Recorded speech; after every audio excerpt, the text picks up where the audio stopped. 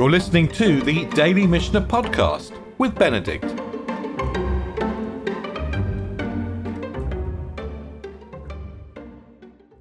So we left the goat with the person that brought it out into the wilderness.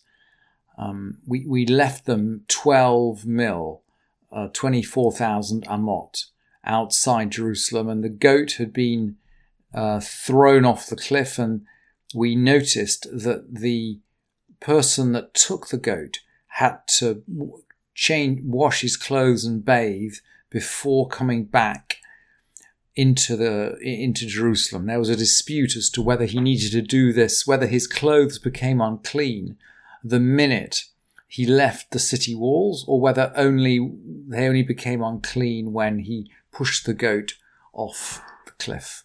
But that was where that's where we left the process.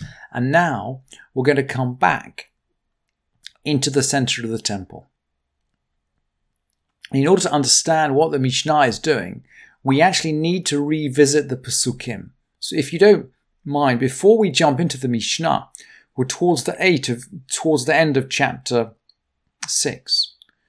We're going to jump in at the 7th Mishnah of chapter 6. But before we jump into the Mishnah, we're just going to check back on the Pesukim, just to see how this sequence works, at least as it's described in Tanakh.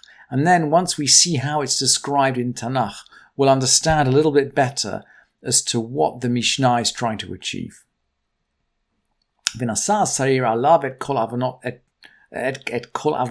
goat shall bear all their iniquities, el eretz gezerah, to a land which is cut off.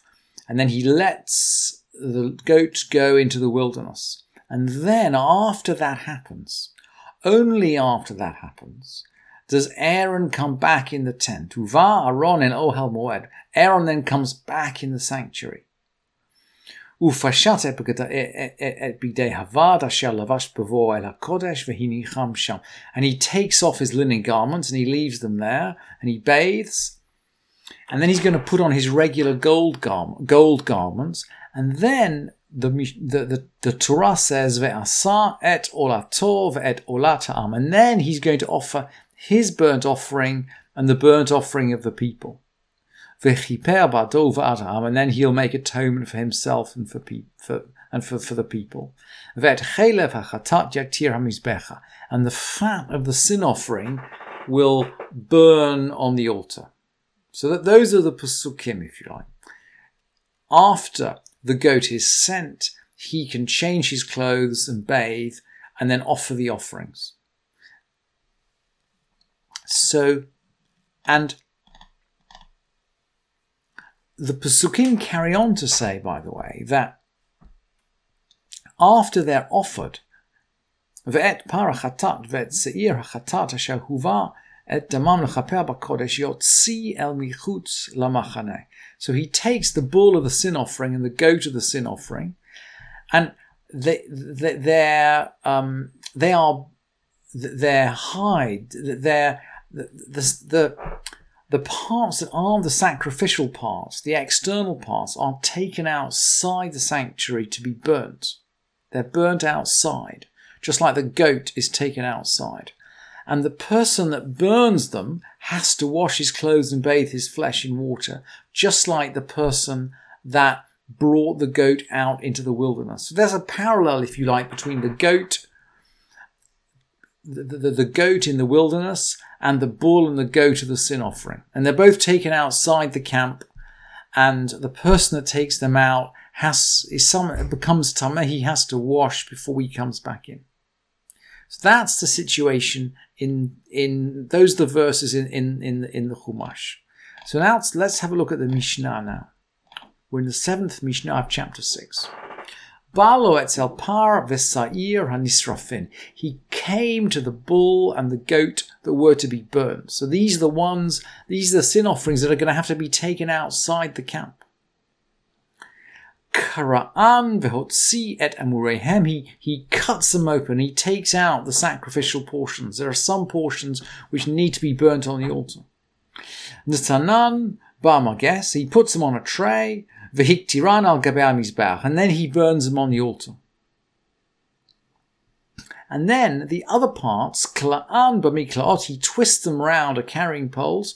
V'hotziam levet hasrefa. The other parts are twisted around carrying poles and taken out to the place of burning. And the Mishnah then asks, Ume'ematai matamim begadim. From when are his clothes unclean? It's a parallel question to the question that we asked at the end of Mishnah, at the end of the sixth Mishnah. At the end of the sixth Mishnah, we talked about the person who'd taken the goat out to the tzuk, to push off the cliff. And we asked, Ume'ematai matame begadim. From when are his clothes unclean? And we're asking exactly the same question here about the person that brings out the remnants of the sacrifice of the sin offerings to be burned. Ume'ematai matamin begadim. And there's exactly the same dispute as we had in the previous Mishnah. Misha yetzu chutz l'choma ha'azara. After they've gone outside the walls of the temple courtyard.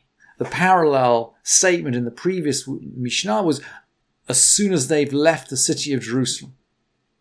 And then, just as in the parallel Mishnah, Rabbi Shimon is going to come and disagree. Rabbi Shimon Omer, mi sheyitzat ha'ur beruban. Rabbi Shimon says, from the moment that the fire has taken hold of most of them. In other words, just as he holds that the person who takes the goat away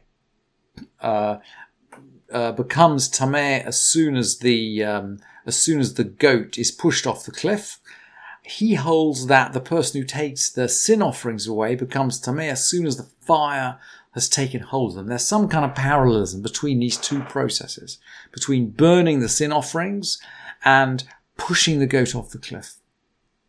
And then the Mishnah explains, Amru lo Kohen Gadol, Higia Sa'ir Lamidbar.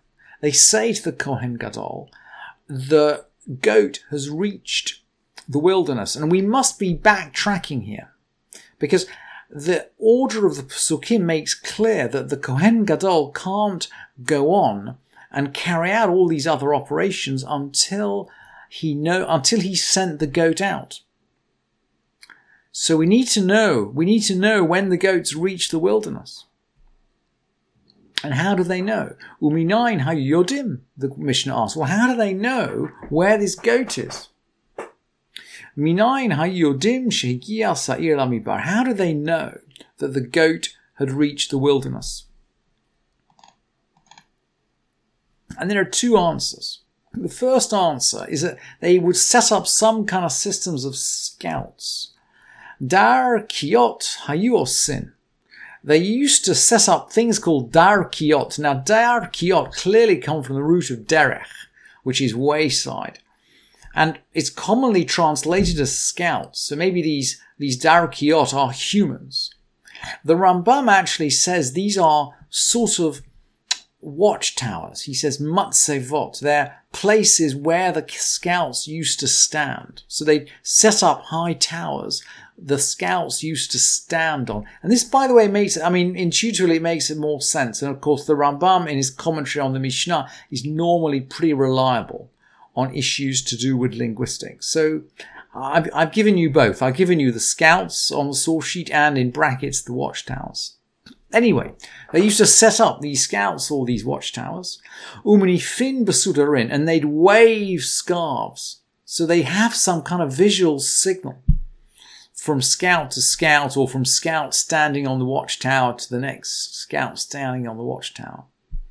Ve'yodin shehigia sa'ir lamidbar. So we already learned when we looked at the previous Mishnah that when the man with the goat is accompanied right to the last station, and at the last station they let him go on alone, he goes on for the last 4,000 amot, but they're looking after him to see what he's doing. And each station is only 2,000 amot apart. So it's about, 2,000 amot is about 1,000 yards. So it's a kilometre. It's less than a mile. It's less than a mile. So on a clear day, as long as there's no hill in between, you can see from station to station. So they'd set up these waving stations and they'd know that the goat had reached the wilderness. Now, and Rabbi Yehuda will disagree here actually. Amar Rabbi Yehuda v'halo siman gadol haya lahem. Rabbi Yehuda says, no, we don't need to do all this stuff. We can just measure with time. And Rabbi Yehuda, by the way, is a little bit like Rabbi Shimon. He thinks that the job has been done as soon as the goat has effectively reached the beginning of the wilderness. So he doesn't want to count the full 12 mil. He only wants to count 3 mil. And he can estimate that in time. And he's going to explain how. Amar Rabbi Yehuda v'halo siman gadol haya lahem. Rabbi Yehuda said, didn't they have a great sign? Mirushalayim v'yad Beit Chidudo. From Jerusalem to Beit Chidudo. And this seems to be the beginning of the desert. And it's actually spelled differently in Kaufman, and the Rambam has a different spelling. The Rambam says Kaufman says Charoron, and the Rambam says Charon. The Daled goes to a resh, and there's a nun at the end. It's some place anyway, at the beginning of the wilderness, whether it's Chidudo with Daleds or Charoron with reshes. Mirushalayim v'yad Beit Chidudo shlosha milim. So there were 3 mills. Holchim mil, so they could walk a mil. These are the people that are accompanying the goat, accompanying the man with the goat. So they can walk out a mil. Ve'chozrin mil, and they can then return a mil. So now they've walked 2 mils. Ve'shohin kadei mil, and they wait the time it takes to walk a mil. And thus they know that the goat has reached the wilderness. So according to Rabbi Yehuda, they would just calculate, effectively. And by the way, the halacha doesn't go according to Rabbi Yehuda. But it's interesting to know that the Mishnah, at any rate, seems to remember these 2 ways of doing things. And the Gemara remembers a 3rd way, which does not appear in good manuscripts of the Mishnah. So I put it in square brackets for you here. Rabbi Yishmael says, didn't they have a different sign? Rabbi Yishmael omer halo siman acher haya lahem. So Rabbi Yishmael's got a completely different memory that is not in the Kaufman manuscript, but it seems to have crept into the Mishnah, at least into the printed editions from the Gemara. So what's his different sign? Lashon shel zahorit haya kashur al pitcho shel heichal. So a thread of crimson wool was tied to the door of the temple. And when the goat reached the wilderness, the thread turned white. Shenemar, and we know this pasuk. Imiyu chatechem kashanim kasheleg yalbinu. If your sins be as scarlet, they shall end up as white as snow. And it seems as if Rabbi Yehuda is remembering a time before the time when they used to tie the crimson cord to the horns of the goat. This seems to be the same crimson cord, right, which we heard as being tied to the horns of the goat, and it's then cut in half before the goat's pushed off of the cliff. Half of it goes down the cliff, and half is tied to a rock. And in the memory of Rabbi Yishmael, and Rabbi Yishmael was alive in the time of the temple. In the memory of Rabbi Yishmael, this cord was actually never went to the wilderness with the goat. It was actually kept, and it was tied to the doors of the temple. And then when people saw that it had turned white, they knew that the goat had reached the desert and had been pushed off, and that the people were forgiven. Thank you for listening to this edition of the Daily Mishnah Podcast with Benedict.